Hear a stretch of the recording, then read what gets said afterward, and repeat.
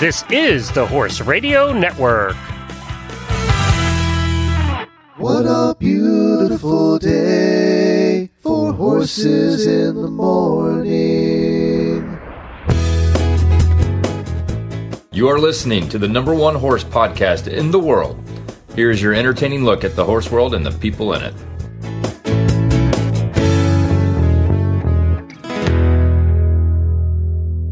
I'm Glenn the Geek from Ocala, Florida. And I'm Wendy Ying from Sarasota, Florida, and you're listening to Horses in the Morning on the Horse Radio Network for July 1st, 2021. This episode is brought to you by Holistic Veterinary House Calls and the American Driving Society. Good morning, Horse World.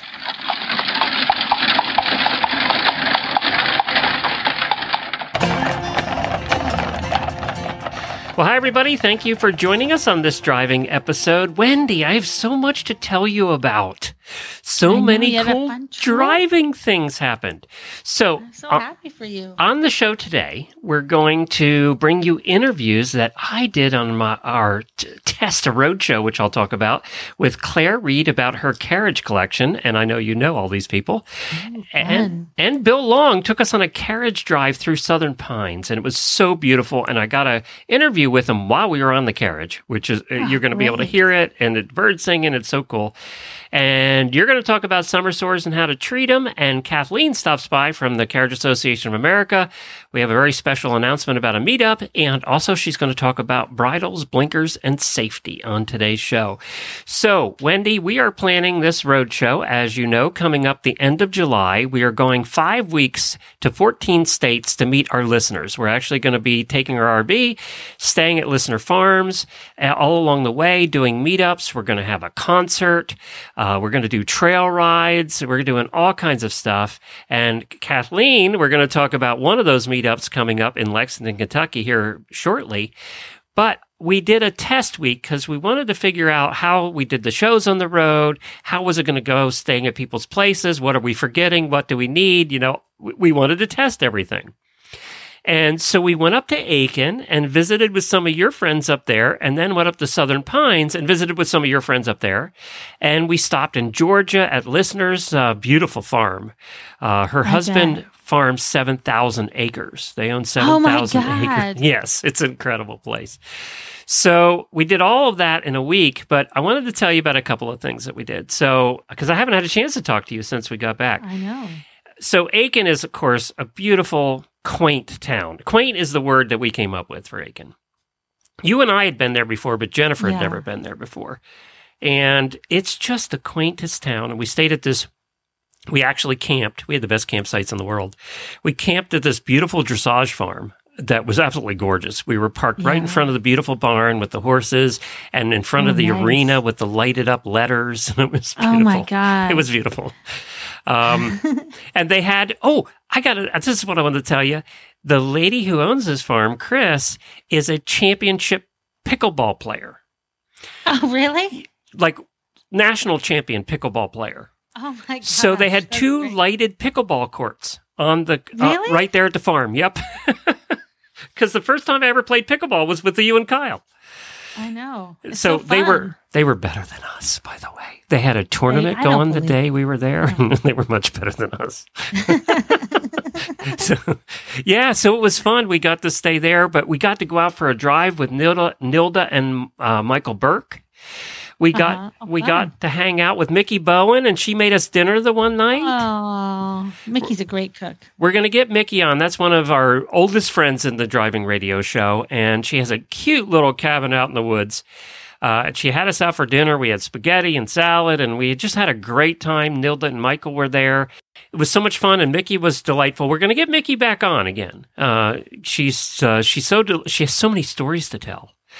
And we haven't had her on in a long time, so we'll get her on here in one of the next couple episodes. But then we headed up to Southern Pines, and we got to hang out with Keaty and Randy Cadwell, who you've heard on this show for the last 10 years doing training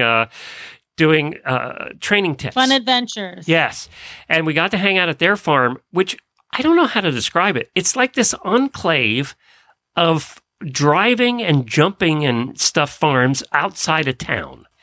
And isn't it like an enclave? It's like It's on Tremont Road in Southern Pines, which is like this super cool little road. You go down off the main Southern Pines equestrian loop, right? And you go down this little dirt road that's like kind of a nice little slope, and it's just like awesome farms the whole way down. I love that road. I've never seen anything quite like it because, when you go to Aiken, it's fairly flat like in Florida, but then you get up to Southern Pines and you got hills. So Right. And they are kind of on top of the hill overlooking the other farms. It was just and everybody knows each other in that whole development area. Yeah. So we're gonna have a interview or two that we did from that development there in Southern Pines. And I got to thank Keedy and Randy. They put us up, they fed us, they cooked for us. We went out to dinner. They treated us like celebrities, and it was so nice. We were parked right outside their house overlooking the whole valley there. So it was a good spot. It was a beautiful spot. And of course, they have RV hookups, which is nice. Going to some farms have RV hookups, which is kind of nice. Right. But yeah, so we thought about you. You were talked about a lot because everybody knows Wendy. Good. And they all miss you because you never leave the house anymore. You're kind of locked in down there. I know. Kyle won't let you leave. She has you handcuffed to the door. That's right. They all miss you visiting. Oh. So, how about we listen to one of the interviews coming up here? We're going to go to Kathleen from the Carriage Association, and then we're going to come back with an interview with Bill Long. And I'll go right to that interview, but let's hear Kathleen first. So Kathleen and everybody at the Carriage Association of America have offered to allow us to use their place at the Kentucky Horse Park for our Lexington meetup coming up. It's going to be August the 7th, right, Kathleen? It is. We're looking forward to it. And hopefully we won't be in the midst of a heat wave, but if we are, we have lots of air conditioning space for you to hang out in. Well, and you know what's exciting, Wendy, is Jamie's flying in from Oklahoma, and she's going to join us. And we're going to bring the RV over so that everybody can see what we're traveling around in and get pictures taken. We have a big wrap going on the back of the RV, so we're going to get pictures taken. We're going to have a barbecue. We're going to hang out and just have some fun. That sounds great. So if you want to join us, we would love to have you join us and meet. Jennifer and I will be there. Jamie will be there from Horses in the Morning. Kathleen will be there. You'll get to meet Kathleen. At least I think she's going to be there. She has to open the door. Plan. You have to open the door. We should say where we're going to be, actually. Because yes. if you don't know where the CA office is, you may be going, well, this is great. Yeah, it's at the Kentucky Horse Park, right? Yes, we are on the grounds of the Kentucky Horse Park. We are 2 buildings over from the American Saddlebred Museum. And so we have a nice building here with not only a meeting space, but we have our library and our archives here that we'll give you a quick run through. We'll try not to bog you down in too much of the history of things, but if you're interested, we'll give you a tour. And that's going to be, I'm checking the date here. So the date is August the 7th. It starts at 4 p.m. And if you go to Horses in the Morning's Facebook page and scroll down, you're going to find a post where we have all of the meetups listed, and you can click on that and RSVP. We'd like you to RSVP. Or you can go to horseradionetwork.com and click on the HRN Roadshow banner, and we have all of the meetups that we're going to do in all the states we're going to be in, and you can click on it there and find it as well. But thank you so much for offering to do that. That was very kind of you. We were looking for a place in Lexington that maybe had air conditioning just in case. And what's better than the Kentucky Horse Park? Yes. Well, we're excited to have you guys. It'd be nice to see everybody. Well, so that's that. Let's talk about bridles and stuff. Yes. So we are getting out and being able to show again, and in general, just moving about a little bit more off our own properties, which means that we have to start thinking about things that we may have forgotten during COVID, and that includes bridle safety. So the number one rule in carriage driving is that you never, ever take the bridle off while you're still hitched. And I know people think that I hammer that point home too often, but you can get hurt very easily if you do that. And if you do it at a show or anything, you will be excused from the grounds. I bet you saw a post That popped up in our private room, didn't you? I wasn't going to mention that. Other people have this. We're not mentioning names. No names. No names. And it's not the first time it's happened, and it won't be the last, but it is the easiest thing to do to prevent an accident, and that is never take your bridle off. The other thing that will help you, and it will also kind of help you remember not to take your bridle off, is a gullet strap. And a gullet strap goes between the throat latch, and the noseband. And it kind of works like a halter does. It's in that area, and it just helps keep the bridle on. So if you have a horse that wants to toss its head, or you have a mini with those little tiny ears, a gullet strap can really help keep that bridle on. And so those are two things that are really quick and easy to do. Now, the other thing that I've noticed a lot of recently is when you have a driving bridle, we have blinkers. Some people call them winkers, whatever you want to call them. They go next to the horse's eye. Now, Glenn, I want you to picture this. Okay. Picture yourself with fake lashes on, with your glasses, and how uncomfortable it would be if those lashes kept hitting your glasses. Oh, it drives you. I have glasses, and it drives you crazy. Yes, It's super uncomfortable. Yeah. It's the number one reason why I don't wear mascara, because my eyelashes hit my glasses then. And if we think that we're that uncomfortable, think of how a horse is going to be if your blinkers are not properly positioned and their eyelashes are touching the leather every time they blink. So not only do we need our blinkers to be in the middle of the horse's eye. This is where we start. Now, some horses might like them a little farther down, might like them a little farther up, but we start in the middle of the eye, and then we make sure that there is either enough curve in the blinker to accommodate the eye, which if you have like a hackney or something with the eyes that are a little bit more out there, they may need a curved inside of that blinker. Does Scooter's blinkers, He wears the half. What are they called? The half blinkers. The half blinkers? Yep. The Dolly Vardens? Yes, because that was the next thing we're going to talk about.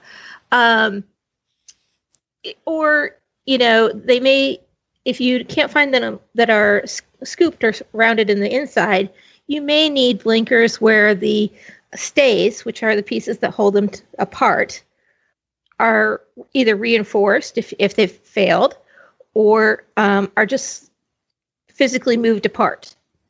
And that is something that you can do. That stay usually is flexible, and you can move it to be where you need it to be.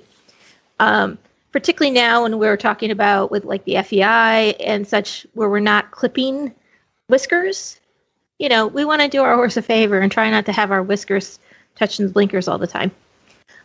If you have a horse that doesn't like blinkers, or you personally prefer to use an open bridle, that's fine.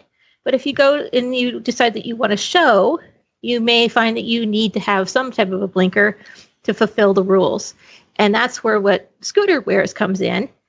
You can use a half cup or a Dolly Varden, whatever you want to call them, and they are open for everything but seeing back just at the very corners. So they pretty much give the horse the same effect as being an open bridle. But that's something that we can help our horses with a little bit of safety, and just making sure that we put everything in place. Not only can we move those blinkers from the stays, we can also use the cheek pieces to move things. And one of the things that I noticed this weekend at a horse show was that when a horse was taking a hold of the bit and he was holding it with his mouth, while the bridle had fit perfectly fine when he let go, when he took a hold of it, it pushed his whole cheek piece up so that there was a little gap there. And that moved his blinker. And he was sitting there not entirely sure if he was playing with the bit or if he was playing peekaboo with the blinker. But those are things that if you have a horse that's, maybe being a little goofy or something, you might take a look at and see if, you need to readjust. Particularly the blinkers, because they do get banged around when we move our tack, and so they may not stay in the same spot. So that's what I wanted to just reiterate today, is that, don't take your bridle off while you're hitched, make sure that you're using a gullet strap. And gullet straps are $13, usually $15. If you don't have one tack shop around you, you can use a dog collar or whatever just to put something there. Even a piece of baling twine is better than nothing. And then make sure your blinkers fit. So, and Kathleen, I think when I first started driving, switching from a riding bridle to a driving bridle, it's so different, because driving bridles are a lot more structured. And I didn't realize that in most driving bridles, there's wire on the top of that. With the stays. Mm-hmm. Yeah, with the stays, so that you can adjust it and make it wider or closer in. And then also sometimes when I would travel, I would think I had my bridle all set up, but when I would travel, that wire would get bent. Absolutely. So I always would double check that because, me being, like you said, with the eyelashes, I used to love to get those glue-on eyelashes. And I hate when my eyelashes hit things, but it's so important to check that. And that's something that you don't think about because you think your bridle's set up, you're ready to go. Yeah, and I mean, you can hit them with your leg when you take the bridle off and you're just carrying it, whatever. Mm-hmm. It doesn't take much to move those blinkers. So we do need to do that. But I just, you get this picture of this, particularly the fjords with those big cow eyes with the lashes. Yeah. And then you put the, put the tight blinkers on and you're like, we got to make sure we take care of that. But so now I've told you all about safety. Now I have to tell you something that's fun. Okay. We like fun. Yeah. So I was reading about John Fitzgibbon the other day. Are you either of you familiar with him? Mm-mm. Okay. So in 1789, he became Lord Chancellor of Ireland. Ooh, fancy. Yes. So just out of curiosity, he was the king of beer. If you had gotten permission to spend $600 and maybe you spent $7,000 instead, where do you think Jen would bury the body?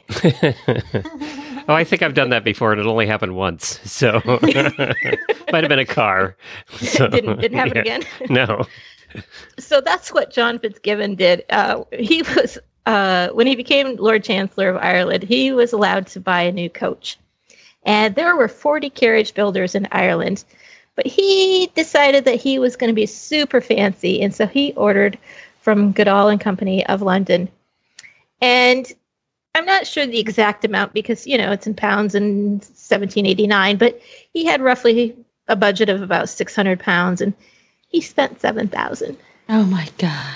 There was a uproar. I can just imagine. However, we will have an article on the beautiful gilded golden coach that he bought in the next edition of the Carriage Journal, which it's an absolute work of art. But you can just imagine how angry people would have been. That's quite a significant difference. I'll say. I thought, people sometimes think history is boring or a little dry, but you kind of have to look past the first initial go and look for stories like this because, if you did that, the average spouse would have some words with Kill you. There would be angry words said. I came home with a brand new car once without telling her, and that didn't go well. Yeah. And we weren't even married yet. But we were living together, and that's a good time to do it before you're married. We were living together, and still it didn't go well. So never did that again. Yeah. He didn't do that again either. Kathleen, where can people find the Carriage Association? We are on Facebook at the Carriage Association of America. We are on the website at caaonline.com. And if you are looking for horse show information or video from the Lexington Carriage Classic, you can find it there on our Facebook page. There's a lot of really nice turnouts there. And if you'd like to meet Karen, let's reiterate, it's going to be August the 7th at 4 p.m. in Lexington, Kentucky at the Kentucky Horse Park. Go to horseradionetwork.com and click on the Roadshow banner, and you'll find all the meetups, and that one's listed there. And you can RSVP and come out and have some fun, hang out with us. And you said you were going to bring your horses over and take us for carriage rides, right? Oh yes, I'm going to bring them down from Michigan and do that. Yes. But I will work on getting possibly somebody to come over and say hello. Okay, good, cool. Thanks, Kathleen. You're welcome. One of the interviews that I did when we were in Southern Pines was on a carriage with Bill Long. Now, I know you know Bill Long, and most of the other drivers will know Bill Long, but for non-drivers, who is Bill Long?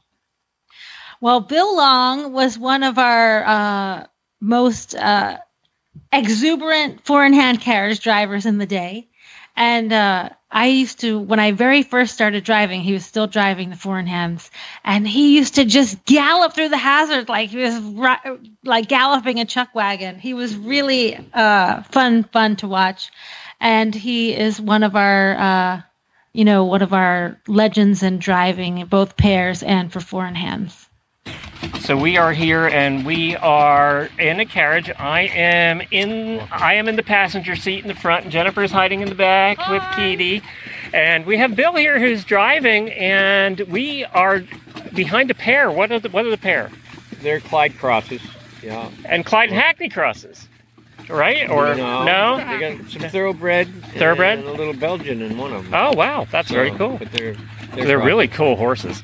So make a nice pleasure pair. That's what they are.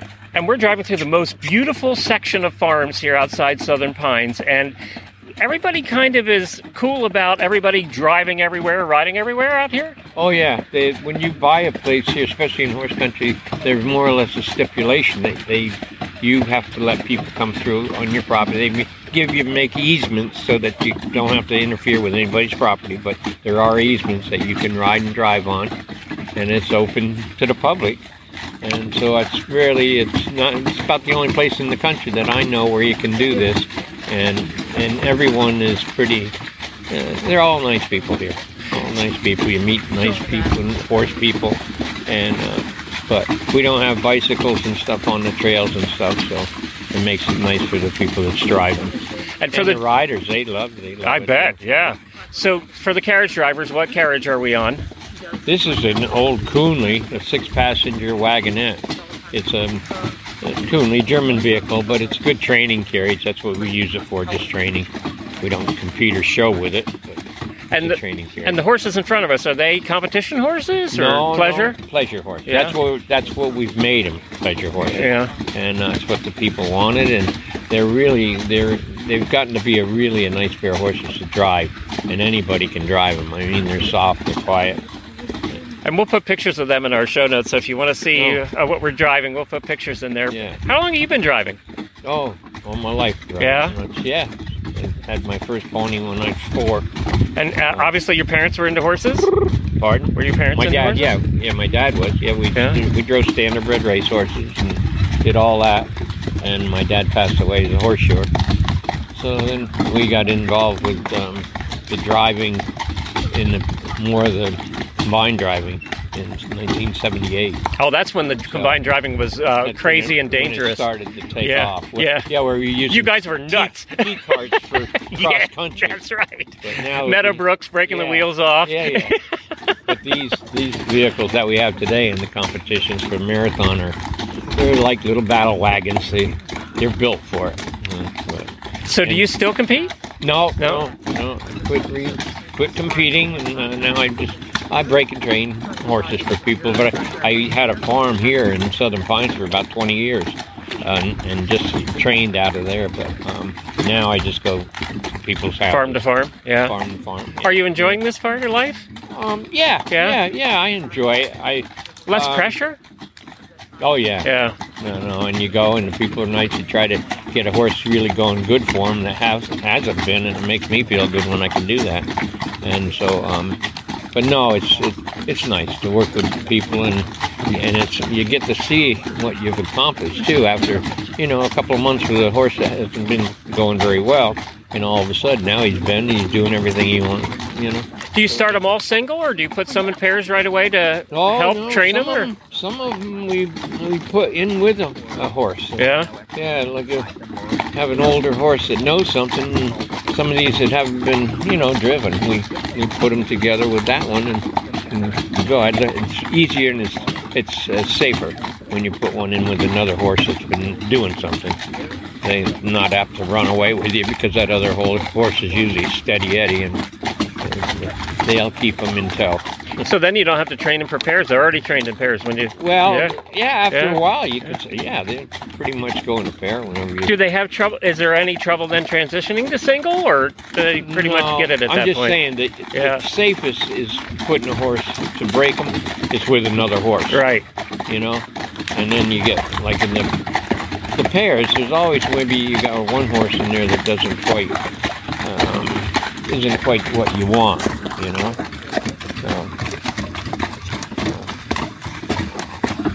So we're going down this lane now. We've made a turn, and there is a reason Southern Pine is called Southern Pines. Is because every tree here is a pine tree. It's just crazy. There's so many. We're not used to that. We come from the land of live oaks, Sure. Yeah. You get all beautiful trees. But these stay green all winter, so it's nice. Yeah. So do you get bad? So tell us a little about Southern Pines. Do you get bad winters here, or? Yeah, we have ice storms. In a while we get a little snow or ice, but not very often. Not very often. It's usually we can pretty much drive every day here. Is it above freezing most of the time? Yeah. Usually at least gets up to 50 in the afternoons. But we've had some cold mornings where you have a little ice or frost, but nothing that stays. Never stays with us very long. So why Southern Pines as opposed to Aiken or Florida or? Well, for me, it's the acreage and the places where you can drive and ride. I mean, with the Moss Foundation, this used to be the Mrs. Moss's and what's his name? The Goodyear or the Firestone. Yeah, that was him and her. The ones that had this. And we're looking to the right at a huge forest, which is big, right? I mean, it's it's donated to the foundation. So they have the hunters trial. Anybody can come over here and ride their horses or drive on it. So it makes it pretty nice. Right now we're going down into Dodge's place, Diana Dodge. This is pretty. We just changed to a dirt road. It is pretty through the trees. Yeah. It's beautiful. And I haven't been eaten alive by bugs like what we kind of were in Aiken. No, we're pretty lucky. We do have the deer flies. Yeah. We do have the little black flies, but we're not like a lot of places that have flies where you can't even drive in the woods. But there's, 6,000 acres here, Kitty, in the foundation? Oh, so it takes you a little while to drive around the whole thing, huh? Oh! Yeah, a day and a half. And you get people come to drive here, and then they get lost out in the woods. Because of the pine trees. Everything starts looking the same. But, well, this is terrific. Well, thank you, Bill, for doing this today. We appreciate it. It's fun for me.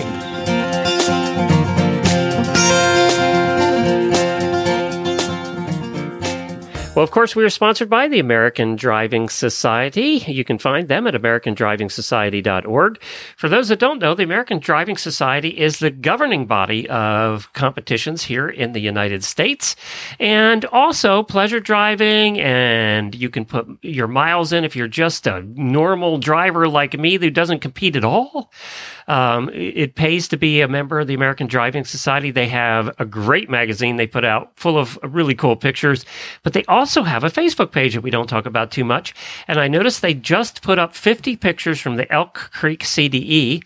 That was on June the 6th. And you want to go check it out. They have a lot of cross-country pictures. What a beautiful place that is.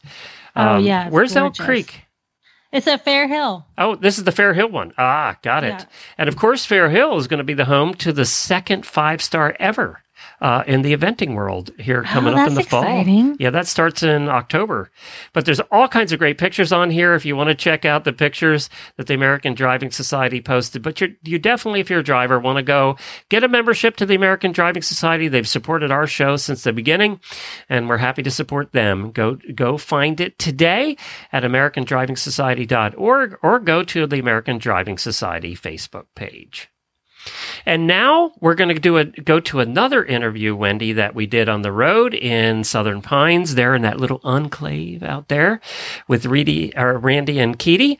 And we had an interview in the most beautiful carriage house with Claire Reid. Tell us about Claire. Oh my God. Claire is like, I remember when I very first met Claire, I was like, if everything went great in my life, like someday I could be Claire Reid. Like she's my idol. I love Claire. She's like totally adorable. She's so fashionable. Yes, very fashionable. She's super fashionable. And she's like super smart. She is an electrical engineer, and she was telling me this story actually once when she very first started her first job. I think she was at Lawrence Livermore Laboratories or something. I can't remember, but where she worked, there was no women's bathroom because she was the only woman in the whole department. So she had to go to the president's office, she is like a pioneer for women, not just in driving, but in engineering also, in business. She's like an awesome businesswoman, but she drives 4, and she's driven 6 too, I think. But she's a great driver. She has Section A Welsh ponies that are like the most adorable things you've ever seen. And she herself, she's like, 5 foot something. She's tiny, and she looks so cute with the ponies. And her carriage is also like the perfect size for the ponies and her. And the carriage house, my God, that carriage house she built, they bought that house with the gray cottage on it. Mm-hmm. And then she built the carriage house. And the barn's in a U shape. It has a courtyard. It's so cool. Oh, my God. It's so beautiful. It's so beautiful. And Claire, not only does she just, she did combined driving with the Pony 4, but she also does coaching and pleasure driving. And she's just like, she's and she runs the show at Southern Pines. She does it all. Well, and I wanted to tell you, I will put pictures up. I'll do a post on the Driving Radio Show Facebook page of her carriage collection that she's talking about in this interview. Because what I basically did is went through and we asked about one of the particular carriages that she had there, because she had so many. But I'll also post pictures of all the carriages in the carriage house that I took while I was there over on the Driving Radio Show, so you can see them there. But let's hear from Claire. So we're here with Claire in her beautiful carriage house, which is absolutely amazing, and she has a selection of carriages, and I had her pick out one, which was tough. It's always tough to pick out one to talk about. Right. But tell me about the one you picked out. Well, this is a Brewster wagonette, circa 1890s. It's made in New York. Brewster was a carriage maker in New York City, outside of New York City, and it was owned by the DuPont family, which is Lycider Farm. And those that know Little Welsh Ponies, they probably know Lycider Farm ponies. I also have Welsh ponies that are Westwood breed. Perfectly white Welsh pony. Yeah. And so this carriage is her colors. We kept the colors to keep it true. It's kind of what color blue would you say that is? A teal and light blue, maybe. Yeah. I think they are the 2 different shades. It's beautiful. But they have some unique things to it. All of the silver components are silver. And it actually had a crab on it that was silver. That didn't last too long. That was not as strong as you might want it to be.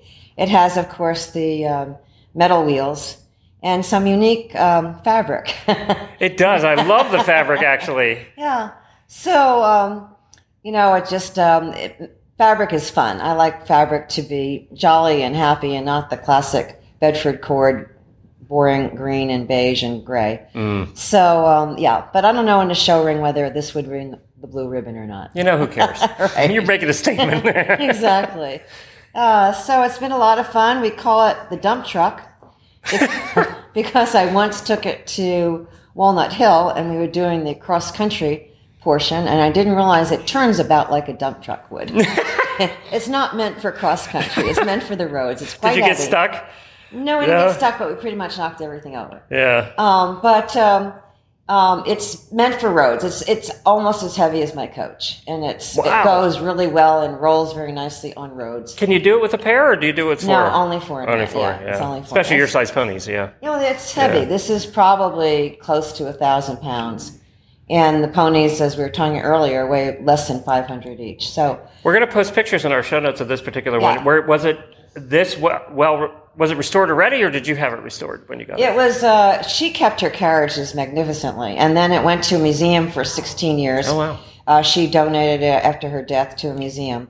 And they had the choice to keep them or to sell them. So after the 16 years, and when she had them perfectly restored, they were never used. So it was in pretty good shape. Yeah. I have since repainted it in her colors, mainly because, after using it myself over time, and we did show with this in the show ring, I wanted it to be more pristine, so we did repaint it. Now, one other thing, I said one, but I'm going to lie, because I've never seen a pony, what is it called? Oh, a skeleton brake. Skeleton brake, which is your training. It's a training Vehicle, vehicle, yeah. And it's called a skeleton brake because it is a skeleton of a carriage. It has no body. And then you would have the grooms stand easily able to jump off. And they have stands that are really right beside the driver's seat. Right next to the driver's seat. They hold on to the handle next to the driver and then can jump on and off easily to lend assistance. And because it's so lightweight and front heavy with the grooms and the driver in front, it has a weight box in the back to counterbalance the weight, which is very heavy. And as you see that one, this is the original, again, DuPont Lycider Farm carriage. And this is the original paint color. This was how it came out of the museum. Which is a lot like the other blue. Yeah, exactly. So it's unique. Thank you. And it was, I kept the colors. They're not my colors. I'm usually either black and red or yellow and black, but these are her colors and those are her carriages, so they're staying blue. Well, good for you. You got your coach with your colors. Yes, I did. Yeah. Yes, I did. So when did you start driving? How old were you?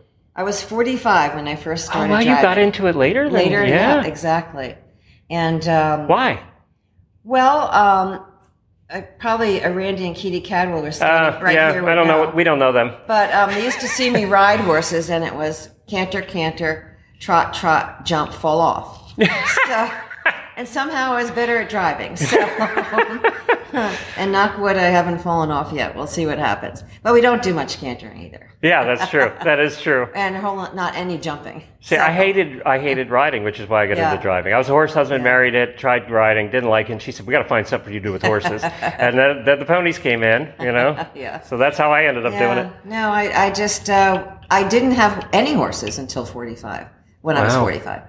Not 1945. Do you know a lot of our listeners, though, get into horses in their 40s because their kids are up. Yeah. They don't have to worry about them anymore. Right. They've always wanted one, and they just never did it because they never had the time. Right. Yeah. Well, I moved to an area that was not close to the water. I was always into boating and golf, and it didn't have much golf there, and it was not close to the water, so everybody in the neighborhood was riding or driving, and so I started, and it's been fun ever since. Great. Yeah. That's true. Well, thank you. And I've been doing it for the last 6 years. Well, thank you for inviting us out to see your beautiful carriage house. We'll post pictures of that, too. All right, great. They are really beautiful. Oh, good. Thank you so much. Thank you.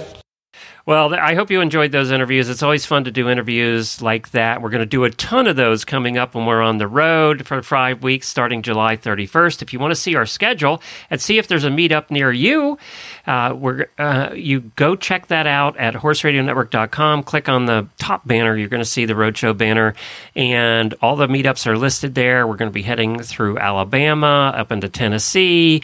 We're going to hit to Lexington, Kentucky. We're going then up to Michigan for a camping trail ride at a trail ride campground up there. And we have some people coming down to camp with us and go out trail riding. And then we're going to head to Ohio for a couple of stops, and then Pennsylvania for a couple of stops. We're going to be in Maryland and Virginia and North Carolina. So we have a whole bunch more going on for the 5 weeks. It's going to be over 3,200 miles we're going to be traveling. And the whole idea is just to go out and stay with you guys and meet you, and just something I've been wanting to do. I probably talked to Wendy about this 10 years ago, that I wanted to do this, and finally it's time to do it. It's just time to do it. It's the perfect time to go. Yep. So everybody's been released. Maybe 2 years ago would be the perfect time to go. But good thing you didn't go last year, because you'd be trapped somewhere. No, and we basically, it was when I almost died last year. I said, okay, I'm going to start doing some of the things I've been wanting to do. Yeah, that's true. And that's when we bought the RV, and we just said we're going to do this year. So if this year goes well, the idea is next year we go for 2 months west of the Mississippi. And head out there and travel all through the West. So that's the idea if all goes well this year. And Jennifer doesn't kill me. So that's going to be, it's all dependent on that.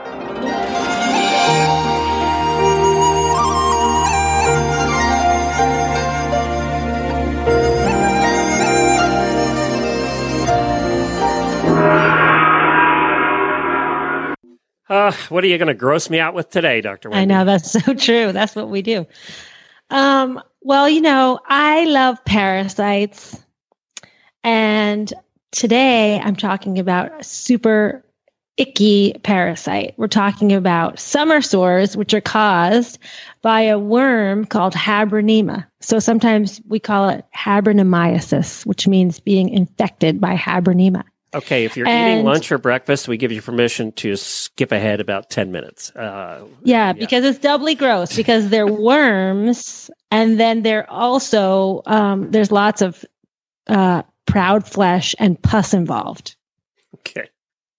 Unfortunately, we live in Florida, so we have one of the horses at the barn here actually has been fighting this for 6 months, and it's gross. Oh, yeah. It's awful. So proud flesh, we know horses are very good at making granulation tissue, right? So the reason that they're good at making granulation tissue is horses are amazing. They can have like a big gash, a big wound, and you think, oh my God. But in a couple of days, it like granulates in, and that's a protective mechanism of horses so that they can fill in a big open wound.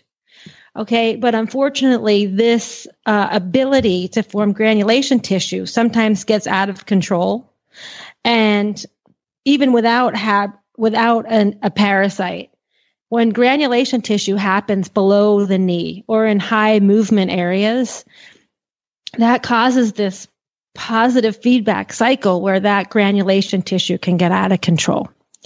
So that mechanism alone is what you're fighting against. Then you add in Habronemyces, okay, which is a little tiny worm. And this worm it's like most closely related to the heartworm in dogs.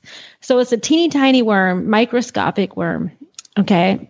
And the life cycle its normal life cycle is it lives in the stomach of the horse. Okay, so the grown-ups attach to the stomach wall, and they're, absorb nutrients from inside the horse's stomach. Then the adults lay eggs, and they go through the digestive system, and they come out in the manure. Then the eggs hatch in the manure to become these microscopic larvae. And then this is where it gets even grosser. It's like a third tier of grossness. They're ingested by maggots of the house and stable and face flies. Right? So the flies you have at the barn are little maggots in the poop. They eat the larvae, and then those maggots become the intermediate host. Okay? So then the larvae and the maggots develop together for about a week in normal temperatures. In Florida, they can mature much faster because of our hot temperature. And then when the flies are grown up, their little friends, the Habronema, are still little larvae inside. They migrate to the mouth of the fly. Then when the fly goes on your horse, it deposits the larvae on the horse, on its skin, in its eye. If there's any wounds, how flies are attracted to wounds, that's how the larvae gets into the wounds. So horses will lick their wounds or lick their skin when they're grooming themselves or whatever. And some larvae go into the stomach, and then that completes the life cycle, right? They can grow up to be adults. The ones that don't go into the tummy, that stay on the wound, they don't develop to maturity, but they cause this granulomatous reaction. So they cause, it's like an allergic reaction. So the body's immune system is trying to get rid of them, right? They're sending all kinds of white blood cells to kill these little worms. Plus, these worms are super itchy because they're, squiggling around in there. So the horses tend to scratch. I'm just grossing out over here.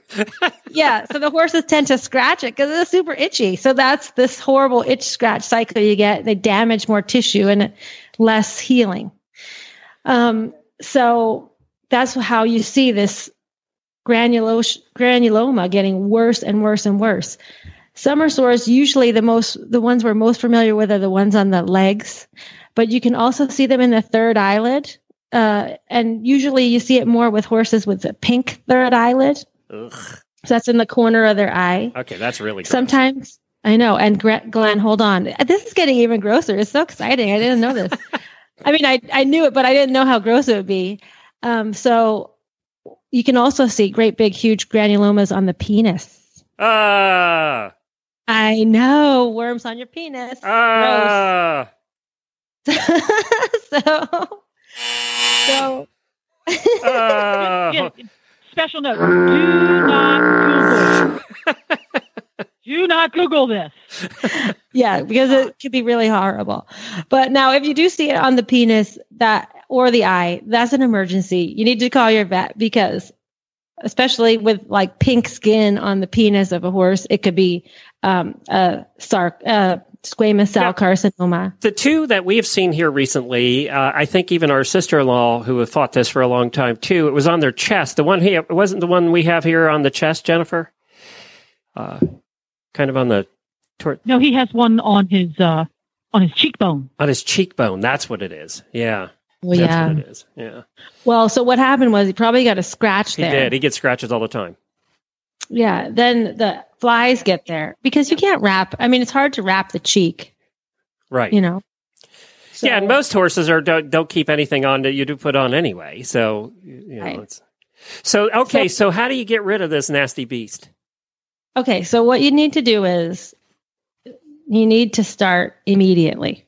Okay. Right now in Florida, if your horse gets a cut, just assume it's going to be infected with Habronema, right? So start now because it's much easier to treat it when it's small. Okay, so you need to keep it wrapped, and that will help from self-mutilation, right? Because they can't really scratch it if it's wrapped. You need to bandage it with an antibiotic cream. And you probably should add dewormer. So you can add a little bit of ivermectin or moxidectin to your gauze 4x4 pad with some antibiotic cream, and then stick it on the wound and then wrap it really well so that flies can't touch it. You need to make a barrier. I've actually had some good luck. Because it's really hot and everything melts. I know. That's why you put on there melts. That's why you need to keep it wrapped. But I've had some good luck with an herbal concoction that I've made, and that seems to help. But you have to kill the bugs first. You have to kill the worms. So you should deworm them, especially in the summer in Florida. I know that lots of people are doing strategic deworming, but that's not really an option for horses in Florida. Okay, because when we do fecal floats, you don't see these eggs of the Habronema in the fecal floats. Okay, so that can lead to this big buildup of numbers. Also, you need to do something about the flies, which could be manure control. So you could compost, or you could, some people in Florida get a dumpster and they fill their dumpster and then have the, like Waste Management take it away. That's actually a very good strategy. Of course, use fly masks for their face and spray if you have spray. But deworming every 8 weeks with ivermectin or moxidectin is really helpful in reducing the numbers of worms on your pasture and in the fly population. So I've also had some really good luck with acupuncture and laser.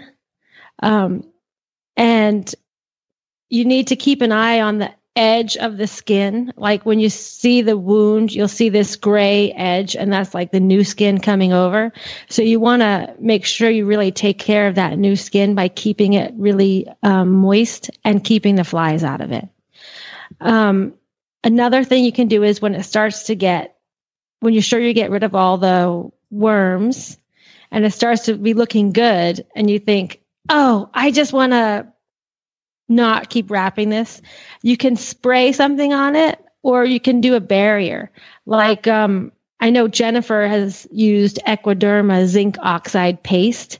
And what that does is it kind of makes a barrier between the flesh and the flies. So the flies can't lay the larvae in there. So, and it doesn't melt off. Yes, Jennifer, it doesn't melt off because you need something to stick there. It needs to stay there all day, unless you're going to go there like every 2 hours to do it. This seems to take a freaking long time to get rid of too. You really have to be diligent about it. It's every day for months. You can't stop because it'll get out of control. Now, also, if you start treating it and you don't see a difference right away, you need to call your vet because it could be something else. It could be a squamous cell carcinoma. It could be a foreign body. It could be something. So now, is this exclusively Florida, or do they get it everywhere? No, you get it everywhere, but because of our weather in Florida, it gets out of control down here. It doesn't. These summer sores do not get out of control like this in cooler climates. So, and I have to say one more thing about the eyes. Yeah. Sometimes the first sign you'll see is you have horses with runny eyes. And I know this is a big complaint I have with people. They're like, horse's eyes are runny. They always think it's an inhalant allergy. And yes, it may be an inhalant allergy, but the runny eyes is the first sign of habernomyosis in the third eyelid. And your eye, like your tear duct goes and it drains out your nose, right? So when you get habernomyosis in there, sometimes you can get pus and dirt and bugs that block your tear duct. And so when the tear duct is clogged, your tears, instead of going down to the tear duct to your nose, the tears run down the face. And when the tears run down the face, it causes like damage to the tissue right below the eye. And that's why sometimes you'll see habernomyosis abscesses right below the eye, on the skin below the eye. So if your horse is tearing a lot, you might want your vet to come out and make sure your tear duct is intact.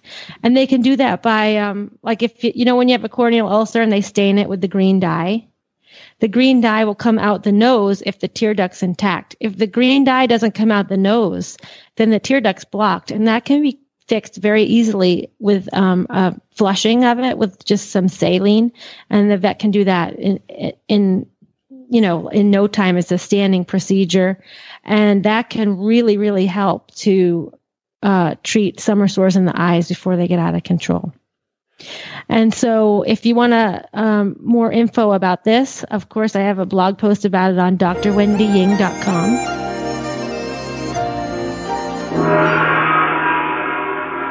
Well, Wendy, where can people find you? At drwendyying.com. drwendyying.com is where you can find Wendy. Tomorrow we'll be back with some really bad ads. Jamie will be here, and we'll just have a little bit of fun. I hope you can join us then. Thank you so much for joining us today, and we look forward to meeting many of you on the road. Remember, keep the shiny side up.